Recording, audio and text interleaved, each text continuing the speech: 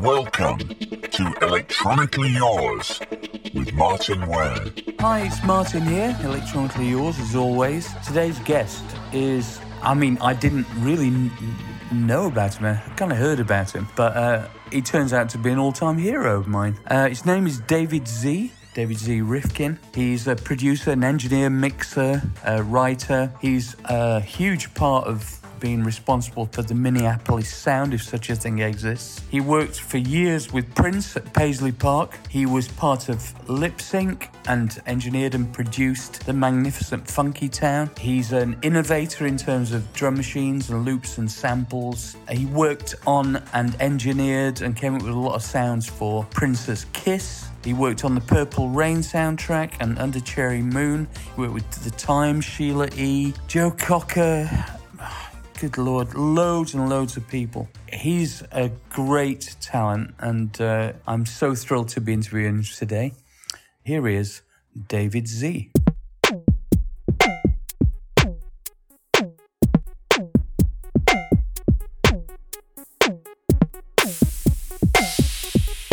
First of all, thank you so much for doing this. I really appreciate it because having done a significant amount of research on you and all your incredible list of credits, it's such a pleasure to meet you. So thank you.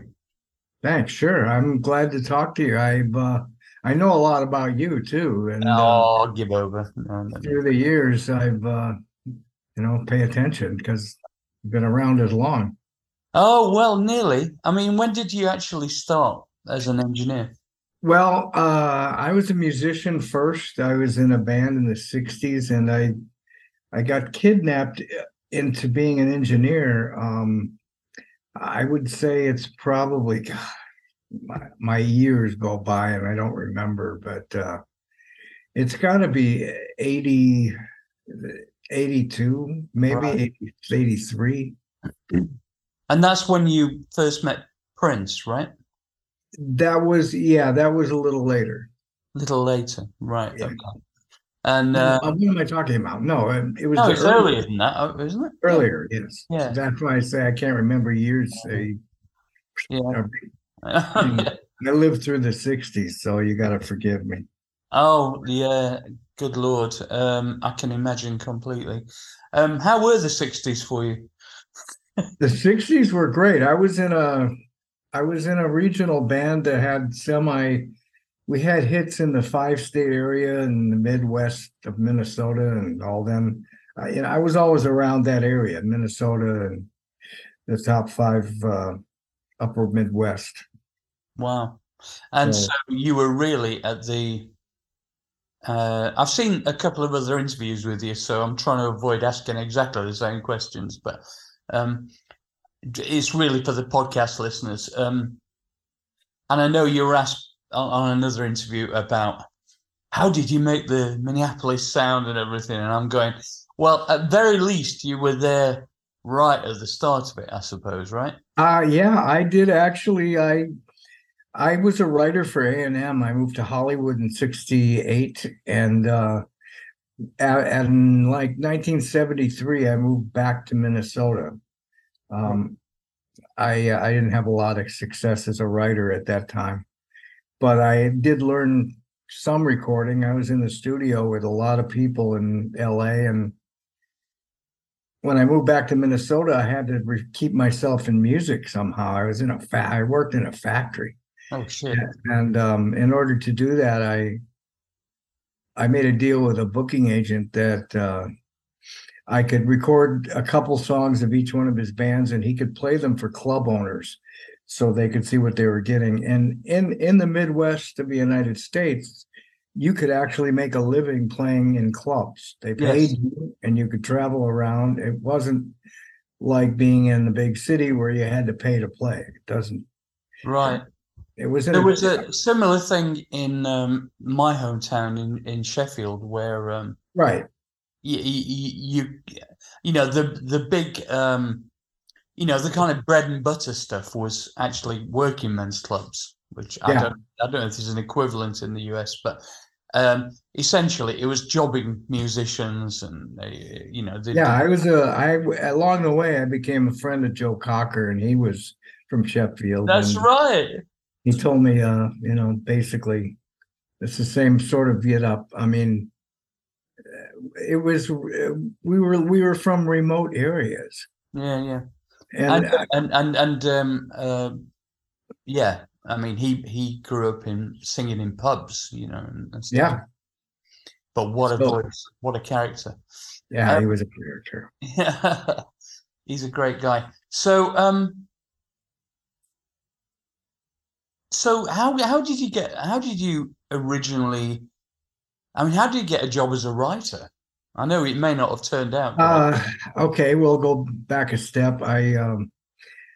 I was, let's see, how did I get a job as a writer? I grew up in bands. I um, had written some songs, and then I got a job as a promotion man for A&M Records in the Upper Midwest. I handled a radio station, Right. and I had to service them product for A&M and Elektra. And a lot of the times there weren't that many records coming out back then. But the good ones I'd put in a good pile, and the bad ones I'd throw away. So you were a plugger then, really? I was a plugger, yes, and I guess that added to my song sense, in which I was always playing a game where I could spot a hit song coming from a mile away. And I always loved that game with myself because I could always go, hey, I was right, and yeah, I could see a song when what would make it a hit, and it worked. I didn't have anything to do with that. It was just a game. But yeah, but that's a valuable skill.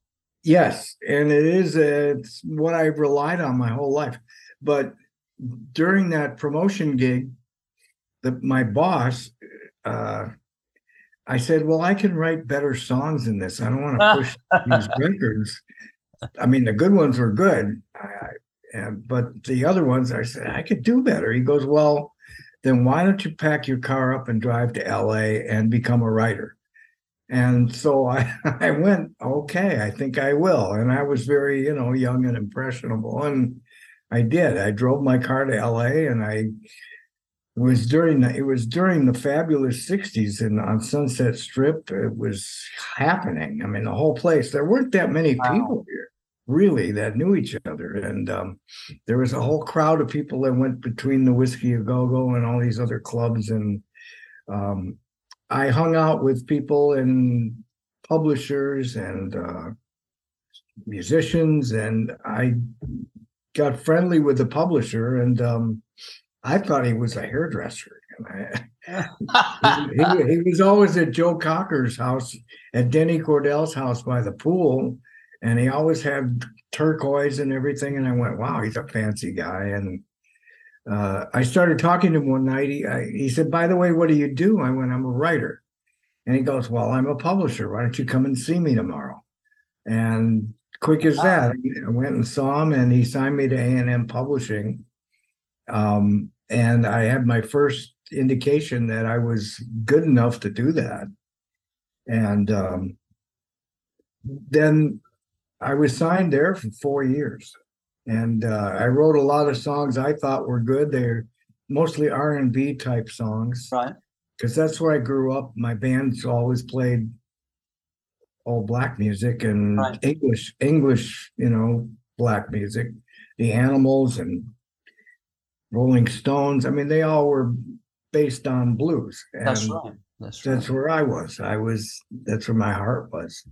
So did you get any hits away? Well, no. The only real thing that I did was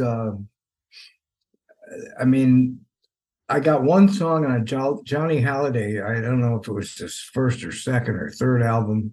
And it turns out at the time, I didn't think he was anybody. And yeah, he's big in France. But he turned into a big somebody. And I got one song on there, and I had to split the publishing with the guy who translated to French, which was kind of a ripoff, but I guess that's a skill in itself. Anyway, and I was writing they wanted me to write songs for Three Dog Night. That was their big. Yeah. And I didn't write those kinds of songs. I was writing for Aretha Franklin, and I partnered up with Billy Preston. I played on a bunch of his demos. Wow. And that was cool. I got to play with Mimi Farina and Tom Jantz. I was kind of all over the board. Anyway, I tried to write R&B, but they couldn't really place my songs with anybody at the time because that wasn't their clientele. Right. I'm lucky enough to have worked with Billy Preston, actually.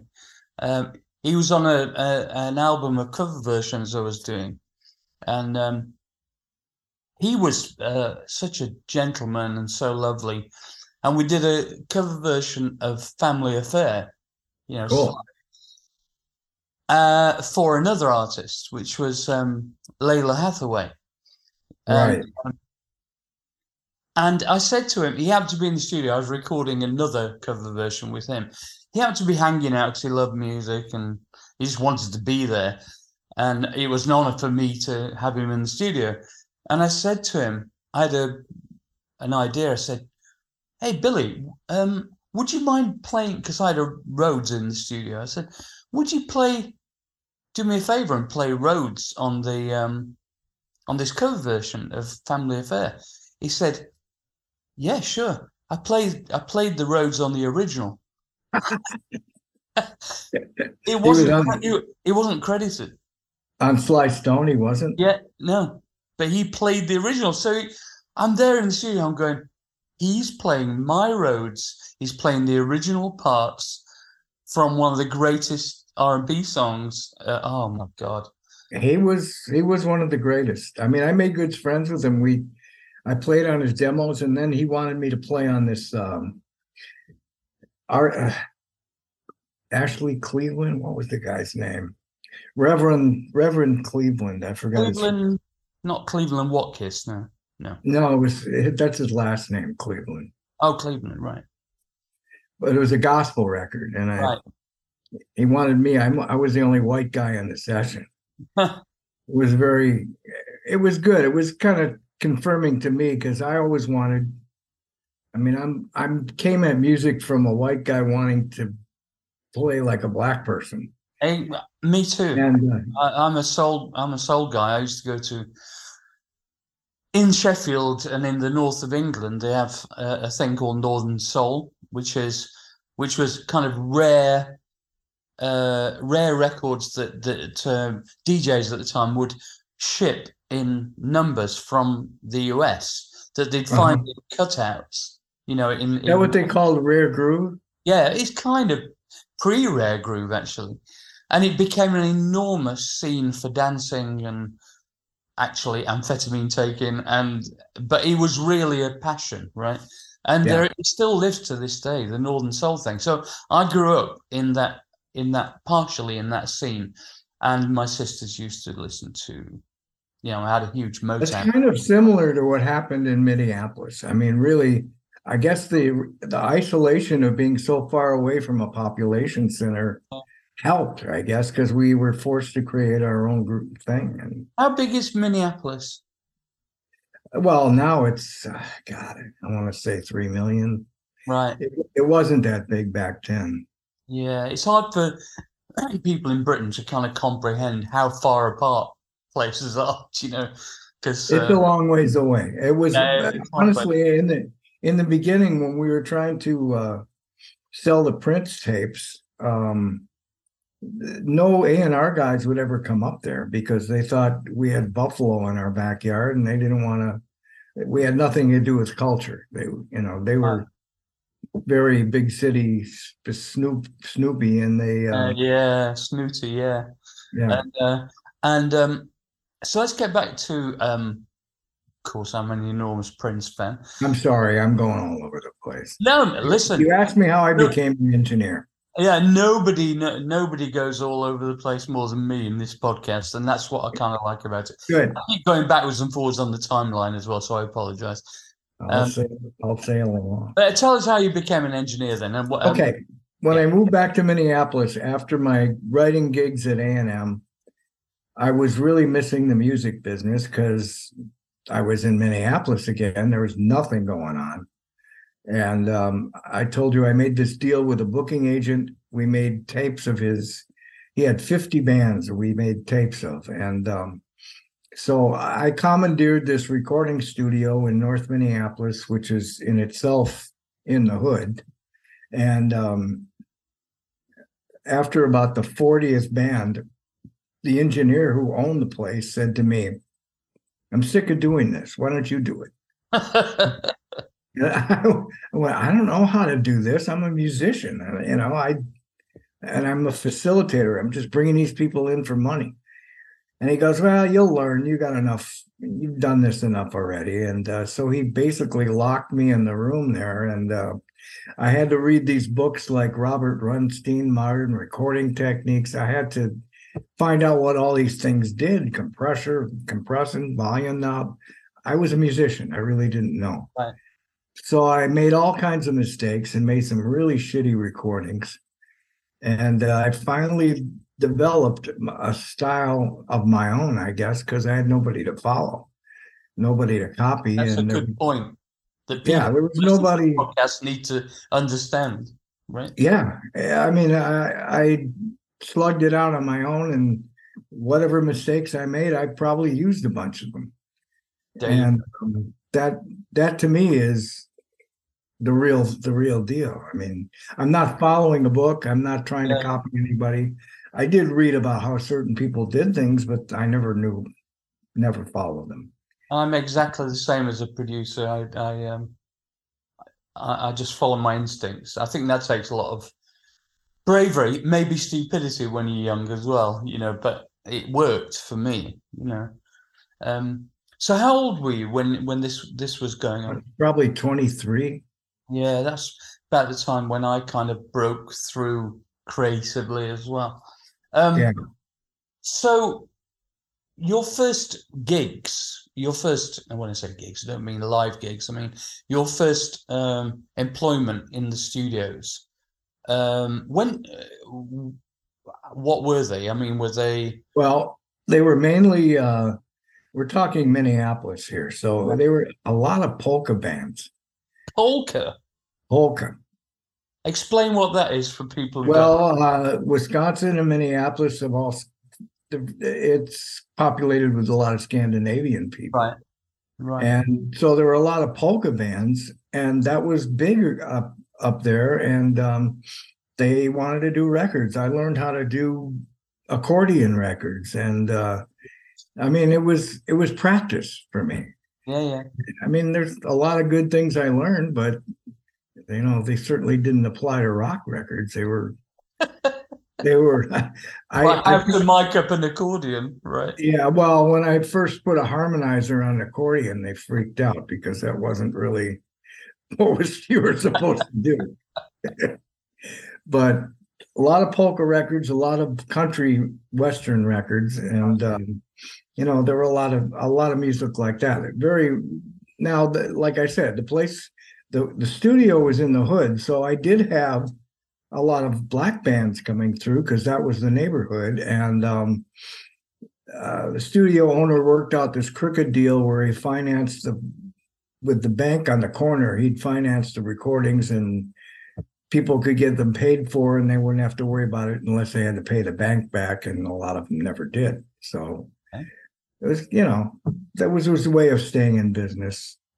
But right. Anyway, I was like my third year there. I secured a local radio station, FM station. We did what was called a broadcast every Friday, a KQRS broadcast, and so we had national groups come through because they were the radio station, and they would put on a show at the studio, and all these people we'd have an audience, and so I got to work with some very good artists that are national artists that came through. And so I got to develop my skills out. Right. Like anybody we know? What's that? Anybody we know? Oh, yeah. Well, at the time, the Amazing Rhythm Aces, Ben Sidran, Michael Franks, Taj Mahal. Oh my God, I love Taj Mahal. Yeah, and so I got to record these great bands. Wow. And I had to be on the spot because it was a live broadcast. So I had to have my shit together, move things around in real time, and it was a good education. Yeah. Amazing. So when did you meet Prince? When did Okay, you well, meet Prince that's and his band? the next thing is after about 3 years there, I had a friend who is a wealthy real estate dealer, guy named Archie Gibbons. He just died, unfortunately, but he was sponsoring this group of kids called Grand Central, and he brought them in. Yeah. And it was Morris Day on the drums and Prince on the guitar and Andre Simone on bass. And they came in and did a demo, which Archie paid for. I don't remember any of the songs because they were way early in the career and wasn't anything to really speak of, but that's how I met them. And then a year later, a good friend of mine, Owen Husney, took over the management of the guitar player, Prince. Right. He brought him to me. I was already at a different studio. And he said, "Do you want to do a demo with this guy? I think he's got something." And I listened to his songs. I went, shit. And I was very impressed because we were always looking for something. Minneapolis was isolated. So we were always looking for something to break out. Everyone wanted to get out in Minneapolis and have a national hit. Yeah. That was the big talk for years and years. There was, the musicians were all frustrated because people had to leave to have success. Mm-hmm. You couldn't do it in Minneapolis. I mean, Bob Dylan left, and there was a bass player named Willie Weeks who's still great. He played with Eric Clapton, and he's one of the best bass players in the world. He had to leave. He was in a local group. Right. And there were many other examples of people having to leave town to find success. So we were trying to find something there. And we tried. I did a whole album of what they now call Purple Snow. You can probably find it, but wow. It's all these R&B groups in the Midwest doing right before Prince. There were all these groups doing R&B, trying to get out. And why purple? It's always fascinated me. Well, they went back after Prince named Purple, but right. That's why they called it Purple Snow. It was before Purple Rain. Interesting. Well, what is the thing about purple? That's what I don't understand. Oh, that's a Prince thing. Oh, yeah. I suppose he took it from Purple Haze with Jimi Hendrix. Oh, right. I thought it might be because it's like an imperial color in history. It's like kings and stuff. I don't question him. Yeah, I don't know. Maybe I'm overthinking it. So tell me you're a guitarist, of course, correct? I mean, that's your primary instrument. Is that right? Yeah. Do you play keyboards as well? And a little bit. I play what's needed, is what I like to say. Right. I program the drums when it's needed. So I'm not a guitarist, I'm a keyboardist, but I am of the opinion, and I just want to see what your thoughts are on this. I'm of the opinion that even if Prince had never been a great songwriter or performer, that he would have been world famous as a guitarist. Yeah. Do you agree? He knew how to play like that. I mean, he practiced every single day. This guy practiced every single day. And that's all his life was music. He just practice and practice and practice and practice. My brother was his drummer in the Revolution, so they practiced. I mean, my brother started out as a lazy drummer, basically, and after a year of nonstop practice every single day, he got great. And practice makes perfect. That was what Prince believed in, and No, he picked up that guitar and he could play anything, any instrument. I never saw him have to learn anything. I mean, he probably did it on his own, but I mean, I know people kind of know all this stuff, but to hear it come from the horse's mouth of the man who actually kind of was there at the start, and you know, I mean, so let's take an example. I mean, you were the engineer on Kiss, correct? yes, A bit further down the line, but which is one of my favorite all-time songs, and might possibly be my second favorite Prince song after Mountains. Actually, I just love that song. But I remember when Kiss came out, and it rocked my world, frankly, because it was so elegant and so. I'm going to say this. I'm going to blow some smoke up your ass. It was because I didn't know you at the time, but I was blown away with the production and the way the sounds interlocked, the individual sounds of the individual rhythm sounds, the way they'd been compressed, the way they'd been equalized, the separation on the different instruments, the simplicity, which is only musicians would understand. yes, The genius of the stripped downness of that track. yeah. I know he did lots of other things like that, but that to me is like a piece of crystalline perfection, you know? Yeah. Well, Tell me. it's a lot of it is machine generated too. That's why it's so crystallized. It's yeah. and that's an acoustic guitar playing that rhythm. Is it? Yeah, that the underlying, yeah, it's the underlying funky rhythm is just me open chord on an A, and I'm triggering it to a hi-hat on the machine that I fucked with the rhythm of it and made a guide track with a hi-hat that just went tick tick tick tick tick tick tick tick. It has no real pattern. It's random. It's not a rhythm you can learn. It's a random, yeah. But I spent a lot of time trying to figure out that's what it is. which, how you did that, because I couldn't figure it out at all. It's an acoustic guitar through a keypex, which is a gate, Right. and an external key. The input was the hi-hat through a delay, which I kept turning the source, and in the delay unit, you can change between source and output. So it would change the rhythm as you turn the source and output, and it made a funkier rhythm than anybody could really play. But the machine did it. And I just played an open chord and the machine played my rhythm. That's quite a story, actually.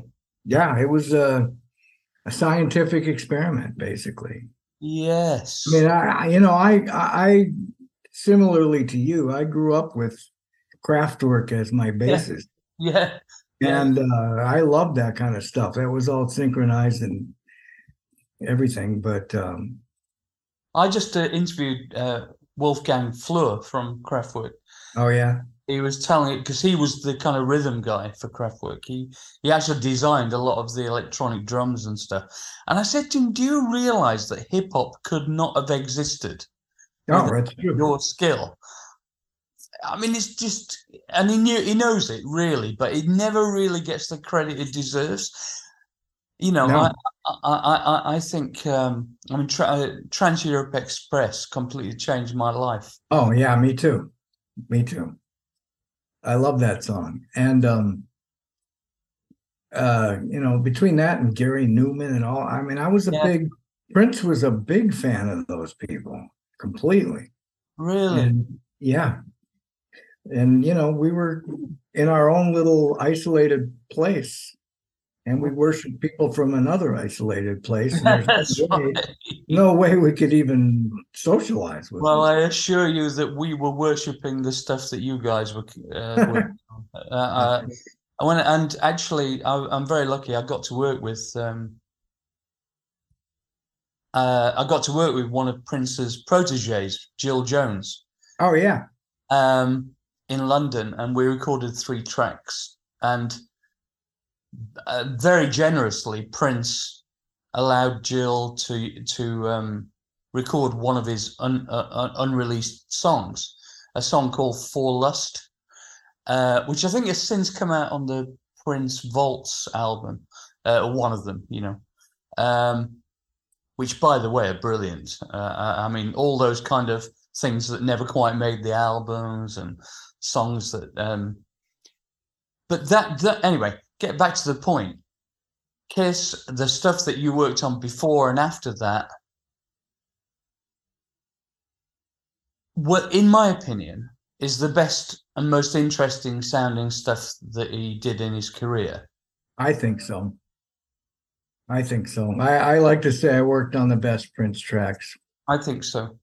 So, So how did that, I mean, did you work with him later in his career? When did that all come to an end? Let's see. Well, I was at Paisley Park till, I think, God, I guess I gotta say 88 maybe. I had a lot of clients that came up to Paisley Park, right, because of our work there, and they wanted to do that. I've done a lot of people up there, Ha and Big Head Todd and the Monsters and the Bodines, and I mean a lot of American groups, but yeah. And Fine Young Cannibals. I mean, Fine Young Cannibals. They came. Yeah. I mean, yeah. Roland's an acquaintance of mine, and I've always loved the sound of that record. Yeah. I mean, what a fantastic mix that is. I swear to God, again, I'm blowing smoke up your ass, but it's one of my favorite sounding records. I just think. Me too. It's just crispy. Yeah, right? I like to put every instrument in its own space, which I'm proud of, because things have their own designated. It's like being an architect, kind of, and building it. But I don't know. I mean, I don't know if Roland was even happy with what we did, because all 3 of those guys were such hippies that. I think the success blew their mind, and they didn't really know how to live after that. They weren't prepared for that. They wanted to be an underground group, and they were happy being an underground group. And when that broke wide open, I think they got kind of bent. A bit scared by the whole. Yeah, they got scared. Enormity of it. I mean, because that record, I mean, it was an enormous hit worldwide, but it was a big hit in America, right? Oh yeah, it was huge. Yeah, but I don't think that they couldn't get together to do another record after that. I mean, the original reason I got together with them was Roger Ames, who was. Yeah, I know Roger.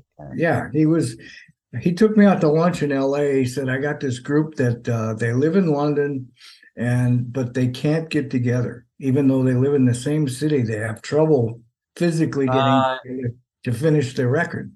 What happens if we ship them to Minnesota, where there's nothing to do? That's what he said. Well, it makes sense. And that's why he's head of A&R, right? That's a clever idea. Yeah, it was brilliant. And they got off the plane, and they were the only ones with like skinheads, and everybody else in Minnesota looked totally different. And their minds were blown. They had nothing. They had nothing better to do than to record, because we're stuck. Right. And it was kind of like going to the country to record. Wow. So, I mean, Paisley Park, good Lord. For people in Europe and people in the music industry in Britain, it's like Asgard, It's like, to us, it's like, I always in my mind just wondered. To me, it's like Motown, really, like an 80s Motown for me. Yeah. And I've been to the Motown studios and all that. I'd love to go to Paisley Park one day. Is it still there? Still there? Yeah, it's still there. They're giving tours. It's right. a lot more. It's a lot more modern than Motown ever was. Yeah. Anyway, I will do that one day. So let me look at my notes here. I mean, I you could work help you with out Etta for a tour. James, right? What's that? You work with Etta James? Etta James? Oh, Etta James. Yeah. Okay. Yeah, how was that? That was an experience. It was great. I moved to Nashville. So, like I said, after all these groups came to Paisley Park in the wintertime, it started to die off after a few years. And I was now into the blues. I, uh, Oh, right, right.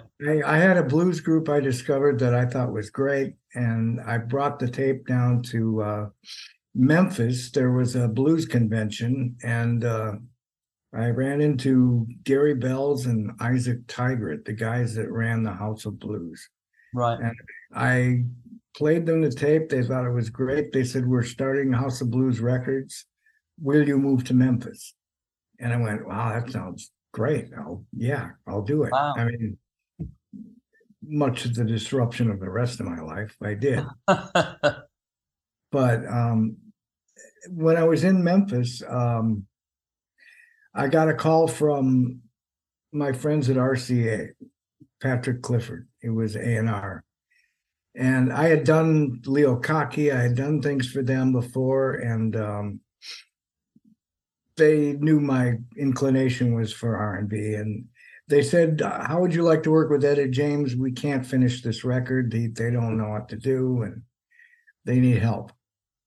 So I went, "Yeah, shit, yeah, Etta James, that's great." And I already had done John Mayall records, and right. they sort of knew I was into the blues. So I said, "Well, give her my number. I'll be glad to talk to her." And I didn't hear from her for a month or two, and then one night the phone rang at 7:30, and I said, "Hello." She goes, "This is David Z." I went, "Yeah." She goes, "This is Etta James." I went, "Oh, cool." And then she goes, "We don't need no motherfucking producer." I went, "What?" She goes, "We don't need no one motherfucking producer. We don't want to sound like Prince." And I went, "I just wanted to help. I don't think everybody sounds like Prince that I work with. I mean, it's Wow. just an impression she had, but I guess that must have been what they told her. But That's quite an opening gambit. Yeah. yeah, oh yeah, we don't need you." So things settled down a little bit since then, and I I got to at least talk to her civilly, and she didn't have an attitude. She didn't have one on, as they said. But Right. anyway, I mixed her record, and it turns out she got a Grammy, so things were good. There you go. There you go. So she did need a motherfucking producer. Yes, but her attitude was just so perfect. I mean, it was like the first thing out of her mouth. And I went, "This is what I expected from." That's a power. That's a power play, though, isn't it? Yeah, oh yeah. That's like right. First of But, all, but I knew her reputation preceded her, and oh, did it? Okay. I was expecting something like that. Yeah, but you seem to be a gentleman to me, so I bet you were quite. I Maybe I'm wrong. I don't know. didn't argue with her. Let's put it that. No. Best not to argue, I think. No, But you've done quite a lot of soundtrack work, haven't you, as well? I mean, you did. a little bit, yeah. I mean, you obviously worked on Purple Rain and Under Cherry Moon, correct? Yeah. And that's no small thing. So Actually, yeah, it's pretty. I'm pretty proud of the Purple Rain soundtrack. It's like voted best soundtrack in the world. fuck me, yes, I will go with that. And yeah, I mean that had a significant effect on us as well. And you work with all sorts of people. I'm looking down the list here. I mean, what did you do with Alexander O'Neill? Say that again. Alexander O'Neill? Oh, the only thing I did with Alexander O'Neill was my brother Bobby had a label, or he still does, and they did a live record with Alexander O'Neill it was a live performance. Right. And they turned it over to me to fix it. And You're Mr. Fix It. You're a red. I didn't record it, Oh, so I see. I'm a little bit of a loss because I didn't know I would have recorded it differently. But Right, yeah, right. in other words, it's good. It was fun to jump in and fix it. And I had a tune and all kinds of things. And you worked with Nana Cherry, right? Yeah, Nina Cherry. We did Red Hot and Blue was a record that came out. It was an AIDS benefit record. Right. And she did You Got Me Under My Skin. She came up to Paisley Park and we did Oh, wow. that was fun. She was cool. Nana is one of the nicest people. I'm friends with her. We come from a similar background in London. I used to live in Notting Hill, where I think she might still live there in London. And we're all part of the same scene, so we've known each other forever. And my friends Bananarama, you did some shit with them. Oh yeah, I was in London. I was. They called me over because they had the other big group London has was Finding Cannibals. So they called me over to try and do something with Bananarama. I had the mistaken notion of trying to get each girl to sing separately, which was really a dumb thing. In retrospect, I went, why didn't I go with the flow and have them all sing in unison? Because that was the sound. I think And I came over. It was so much fun. Oh, I love those girls. Karen. They are not dull. I'll tell you that. Oh my God. I mean, we go on tour with them a lot with kind of 80s bills in the UK, and we have so much fun with them. They are just a hoot. So let's get on to the real meat here of the entire interview. Lip sync. Seriously, I love Funky Town. I don't know anybody who doesn't love that record for the same reasons I was talking about Kiss. It's just got this. I mean, I do quite a lot of DJing of that period of music. Yeah. Play a lot of Prince, and obviously it has a lot of space. It sounds great in the nightclub. I mean, my God, it really does. It's a floor filler, you know. And well, I took a lot of care in mixing for nightclub. When we were doing that record, that was like the first hit record I had. Is it? Right. Yeah. It was the first hit record I had out of Minneapolis. And it was this other friend of mine, Stevie Greenberg. He invented it. He wrote it. And we did it piece by piece because there was only two of us. And I did a click track. And we were very obsessed with Donna Summer at the time. Yes, how skillful her records were and how danceable her records were. And Giorgio Moroder is a genius, right? So yeah. But we didn't have a drum machine. We didn't even know how they did it. But what we did was I generated a click track, and we found four. Steve played the kick drum along with the click track, and we lined up four of the ones that synced. And then I made a loop out of it, went around the control room. Yeah. Between two machines. It was like 8 feet of tape. And we had a steady kick drum that we ran off a 2-track into 1 track of the 24. And it was steady. And then we did the same thing with the snare drum and found 4 that were exactly on. And then he played the hi-hat along with it. So right. We generated the beat electronically, basically, with acoustic instruments. We did something similar it's funny how people do similar things in different parts of the world and they come up with a similar solution. Yeah. We did the whole 8-foot tape, 12-foot tape loop stuff with stuff.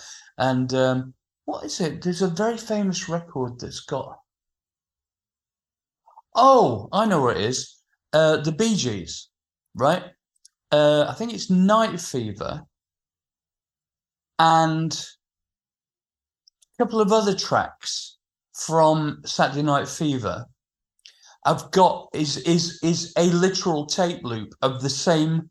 It's just a 2-bar loop of the funkiest sounding drums, and they just couldn't improve on it. So instead of getting somebody to impersonate it on another track, they just used the same shit.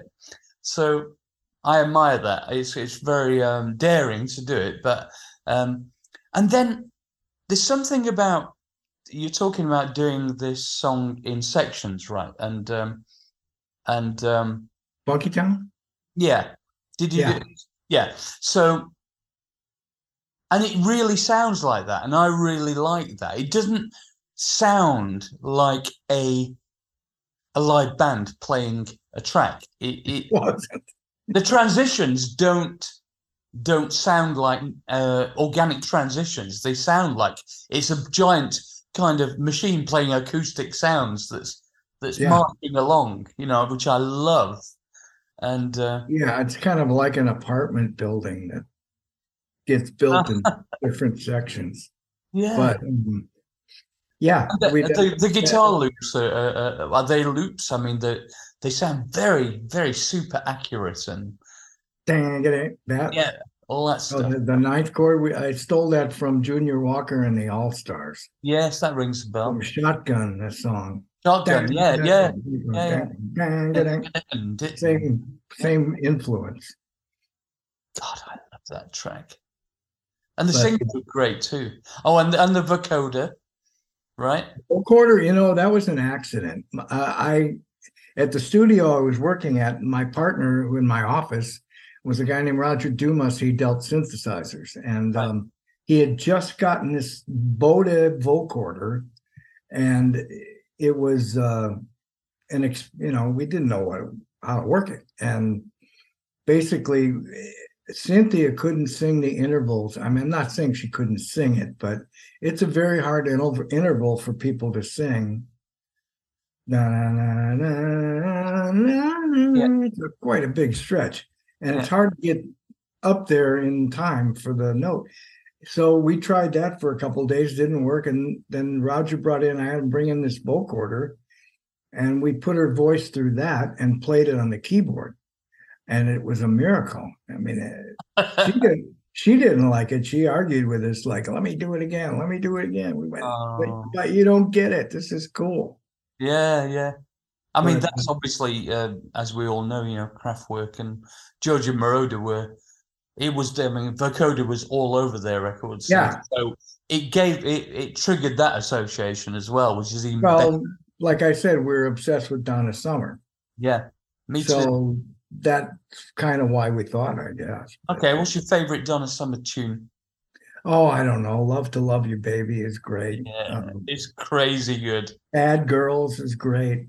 Oh, I perform Bad Girls with our band sometimes as a special treat. Yeah. Because we got some superb backing vocalists and they just knock it out of the park. And I love that record. Oh, yeah, it's just a great thing. What always used to make me laugh, though, have you seen the Donna Summer documentary? No, I haven't. Yeah, you should watch it. It's really interesting. She lived in Nashville while I was there. Is that right? Yeah. I saw her at the grocery store. She had a very odd life. I mean, I think she had a supreme talent, but I'm not sure she was the sharpest tool in the box, I don't know. I think she was exploited a little bit. And anyway, she got God as well later in her life. And then she kind of turned her back on all this kind of bumping and grinding stuff that she did with Love to Love. I'm going, don't regret stuff. You do. You make a judgment call at a particular time, and you do it, and you do what you do.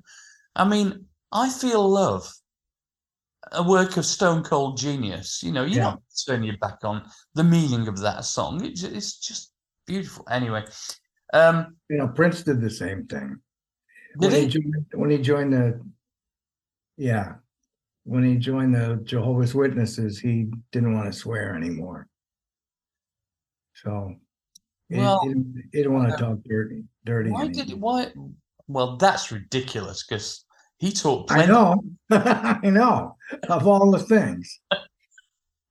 That's crazy. Yeah. So I saw another interview where he was saying that it could be quite hard work in the studio. Is that right? He can, yeah.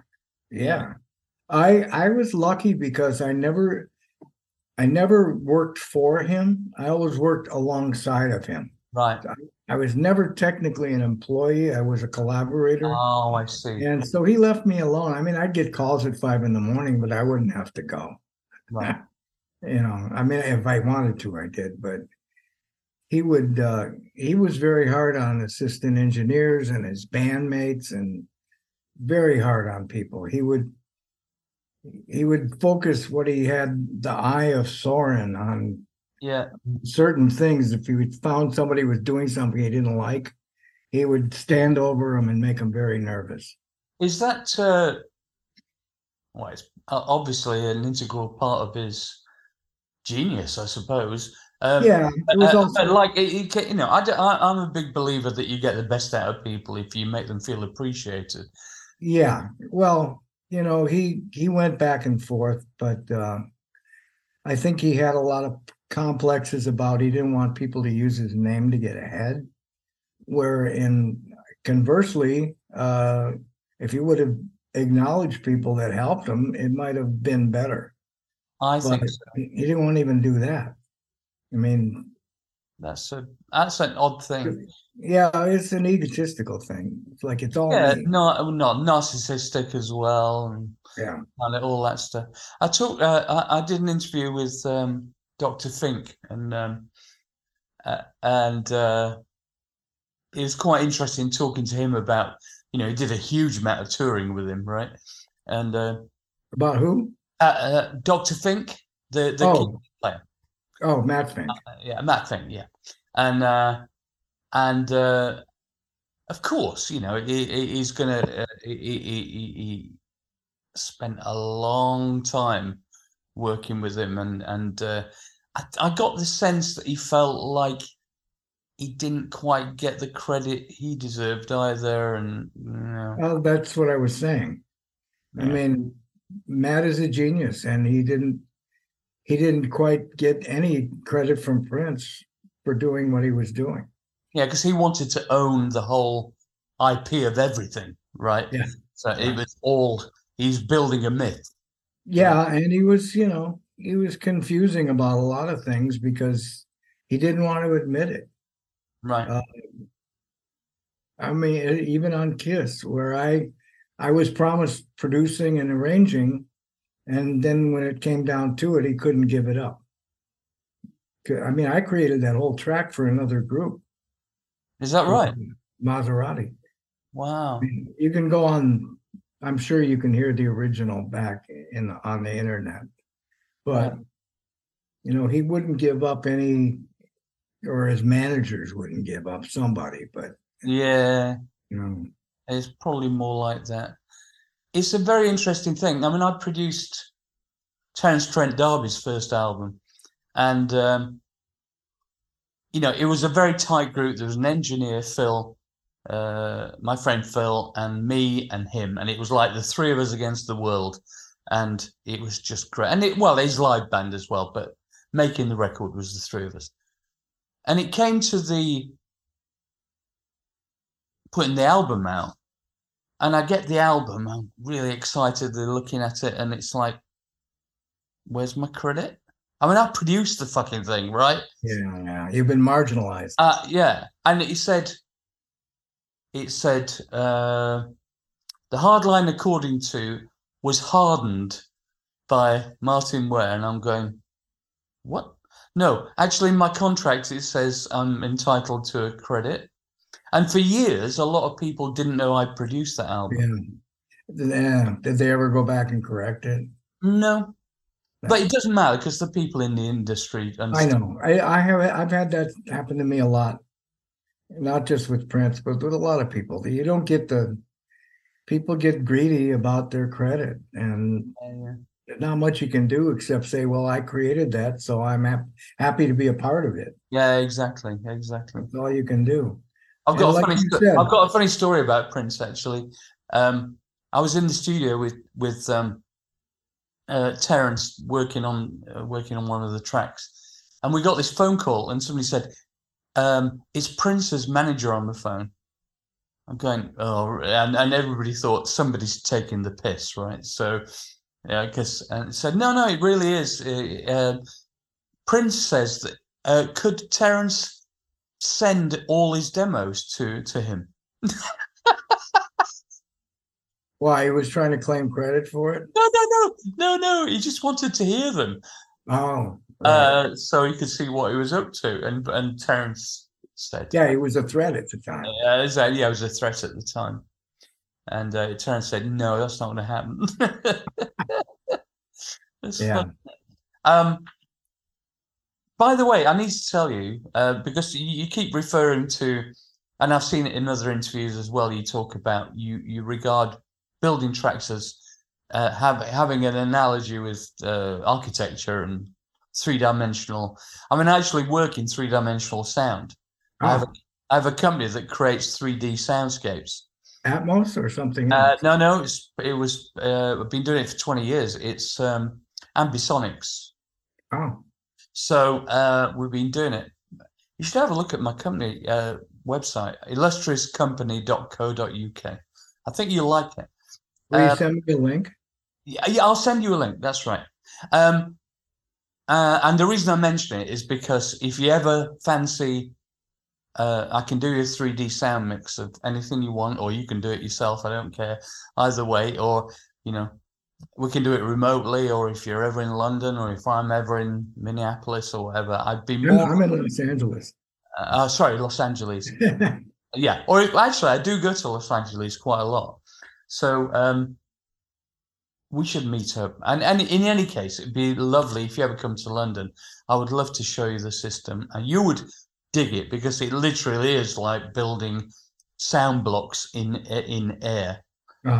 So it's a bit like Dolby Atmos, but much better. I acted as a consultant for Dolby Atmos, and they ended up admitting our system was better, but they just wanted to make sure that we weren't a commercial threat.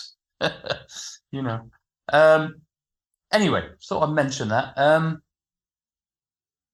And then you said you make, and another quote from another interview said, you think you know what makes singles shine. I like that quote. So tell me what you think are the main building blocks for making a single shine.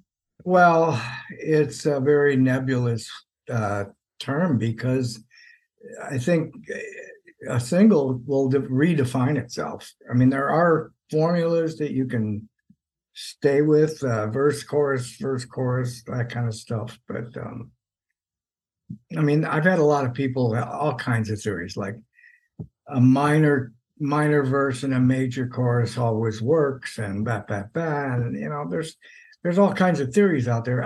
I don't profess to have any single way to do it, no pun intended, but I like that things change. There can be a song that's just one groove all the way through. I mean, look at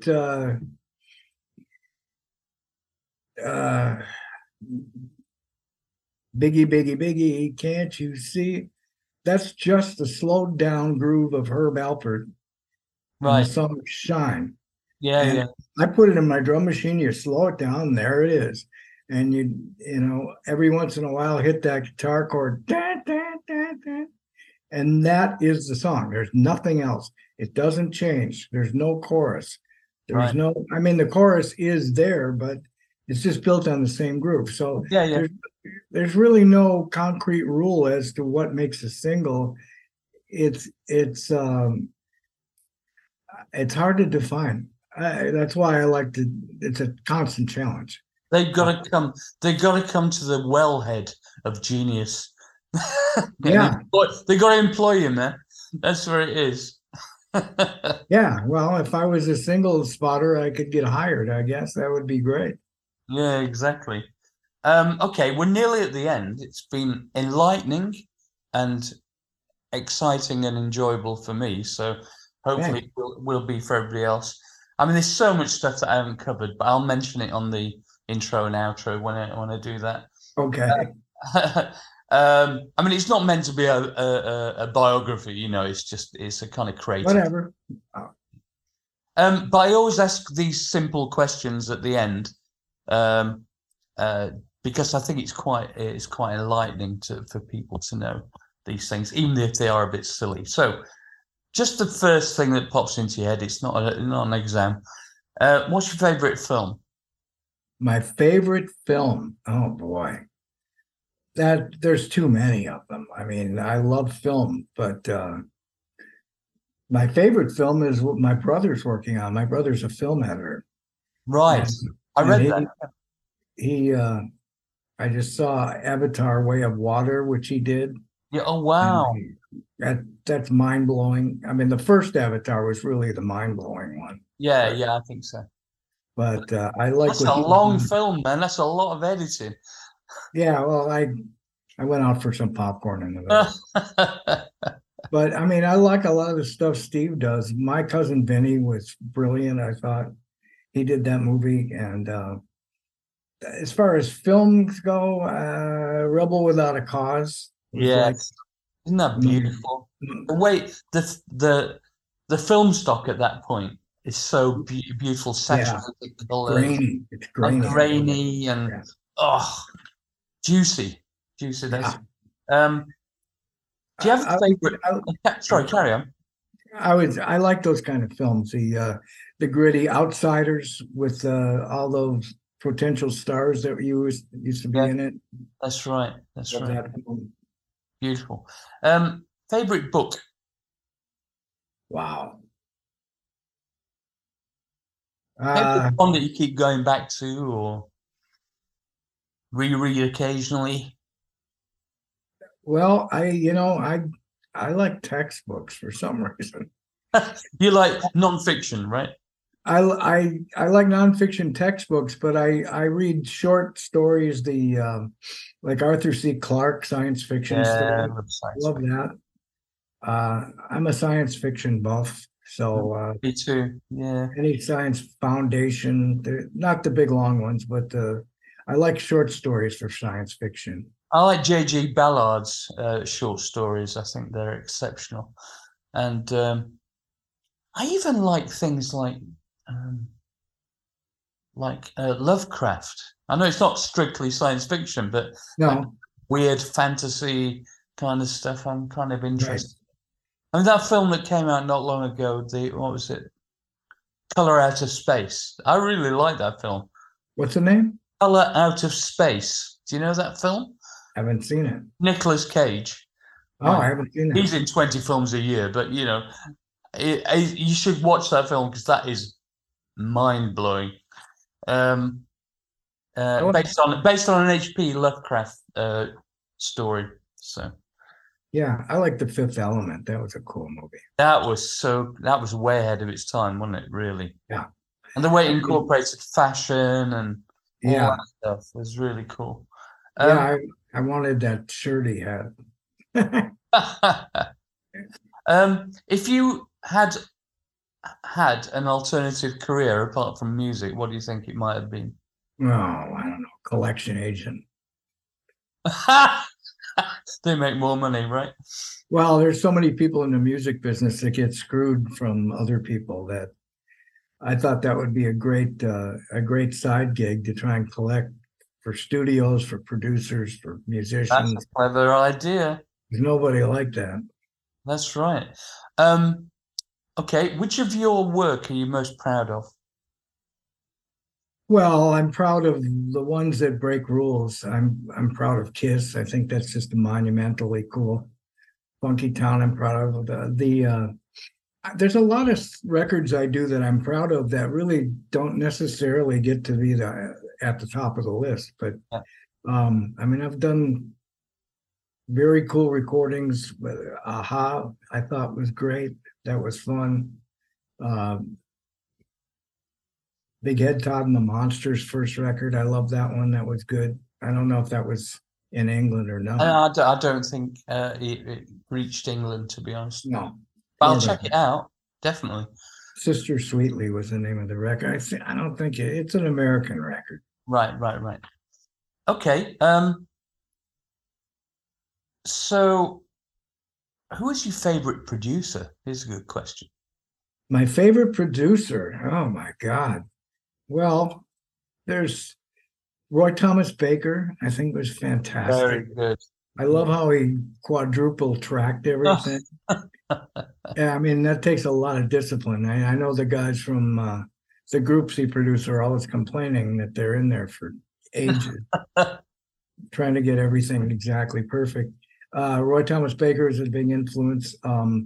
And I also think that the minimalists are a big influence. I love Dave Cobb in Nashville. I think he does some great shit, and it's very minimal. Really interesting. Interesting. Okay. I run the gamut between, We all busy. do. Yeah, I'm just interested in what pops into your head. That's the yeah. thing. What's your favorite drum machine? My favorite drum machine is I had an SP1200, which I really liked, I had one of those. and I did a lot of stuff on that. It was a great machine. Yeah. I had it backwards and forwards. That of course, the LM1 Lynn drum was a big part of my life. That's my favorite, and I wish I still got mine. To be honest, I sold mine. I wish I hadn't. That and the Lynn drum 9000. Not as good, I don't think, but still good. Yeah, it was more. That's a derivative sort of sounding machine. Yeah. But the SP12 was great. I made my own samples. Did you? Yeah, and that's what I liked about it. You could hit anything and make it a drum sample. Yeah. I went so far as to play cardboard boxes and a big one for the kick drum, and you can fuck with them so they sound more like a drum set. But if it was a cardboard box, it doesn't. It's got a certain texture. Yeah. I also like to augment drum sounds, like if I take a real kick and put a shoebox full of rocks on top of it and mic that, and you hit the kick and it goes click. It's got a little aftertail. Like an H3000 vibe. Yeah, but it's a physical aftertail. It's yeah. Rocks rolling around. Oh, I'm going to try that. That sounds great. Thank you for the tip. Sure. I mean, I've done a lot of stuff like that. With a snare drum, I'll take a blaster, a boombox, right, and turn it to a station that's not there, so it's just going. Yeah. And gate that to the snare drum, and you can open up and close it so it goes. Right. That's a little bit of what's on the Fine Young Cannibal snare. Is it? That's clever. Oh my God, these are all golden secrets. Oh, great master. Honestly, no, I love all that shit. That shit. It's like my idea of heaven is to spend most of my time doing Foley in the studio. Yeah. That's just great. Yeah, I love to augment the sound of drums and make them sound like their own personality. That is a very strong and clear idea for people to chase, I think. Yeah, because everybody's going to do it differently anyway. Yeah. That's great. Final question. What's your favorite synthesizer? Oh, that's a good one.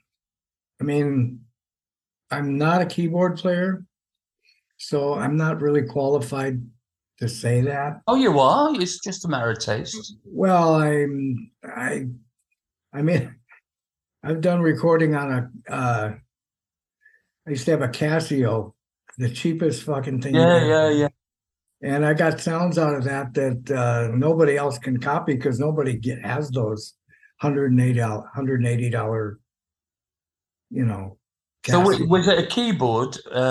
Was it a plastic keyboard kind of thing? It wasn't a VL tone, no? No, it was a plastic keyboard on its own stand, and you got it at an electronics store. And but it had sounds. I mean, the string sounds I used on a Big Head Todd record were all from there, and nobody else could do it because they didn't have that cheap ass keyboard. But unique sounds are what I was looking for. Absolutely. Well, all I can say is, David, it's been an absolute pleasure. Thank you so much. Anytime. I hope we get to meet sometime, and I would absolutely love to show you our 3D sound. Yeah, I'd love to have an excuse to come to London. Yeah. I miss. I have to find you some production work, man. Nobody wants to pay the money anymore, though, do they? I don't care as long as I get coffee with clotted cream. On that bombshell, I think we'll leave it there. Thanks for your time. I really appreciate it, man. You're welcome.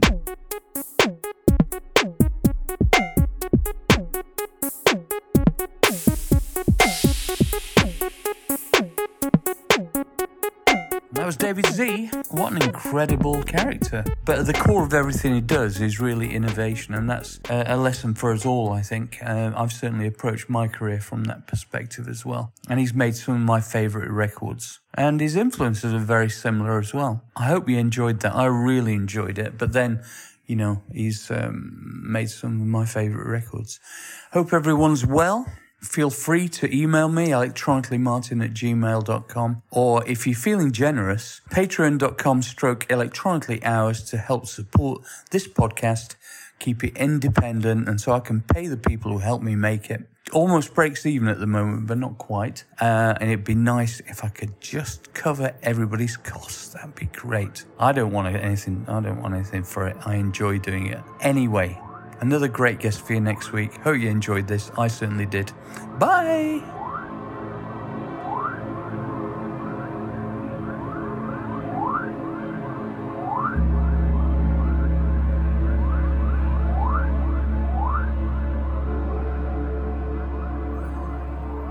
This is from Michael Wescombe. Hi Martin, had a bit of a drop-off with listening to your podcast, so I'm catching up again. Just heard you read my letter after the Steve Hillage chat. Thanks so much, it came out of nowhere. Fantastic, I am in shock. It got me listening to his Motivation Radio album, which I had on vinyl way back around 1980. I've not heard it since that time. Really great, it was the guitar sound I do remember. The track Searching for the Spark is incredible. Getting him on your show was inspired. Very interesting to hear his musical journey. He's got one of the most interesting musical journeys. Plus, did he get Bill Nelson? You did. Plus, you did get Bill Nelson. Amazing, 2 parts. I'm a big fan of the Fripp, Nelson and Hillage spectrum. My dream would be to get Bob Fripp on. I'd love to do that. He's my favourite guitarist of all time. He's a legend. Anyway, that's Mike from Istanbul. Thank you. Thank you, Mike. This is from John Walker. Martin, I'll try to keep this brief. On a school trip to Hamburg, Germany in February 1982, as a 15-year-old, my mates and I played Penthouse and Pavement non-stop on our Walkmans. Needless to say, huge Heaven 17 fan ever since. I grew up in Stockport and went to uni in Leeds. Always been a huge music fan, huge Man City fan too, and fond memories of Main Road and occasional shitty away days in the doldrums of Division 2 and 3. I now know you are a Wednesday in Liverpool fan. Sorry about last weekend. When was this sent? 9th of April. Yeah, it could pick a weekend. But, yeah, go on. I moved to the USA in the early 90s and finally got to see you live 40 years later at the Park West in Chicago. Last autumn. You sounded great and Glenn interacted with the crowd so well. It was a great night. Thank you. Anyway, I found your podcast. Fucking love it. Can't believe you have over 100 episodes and I just found it 3 months ago.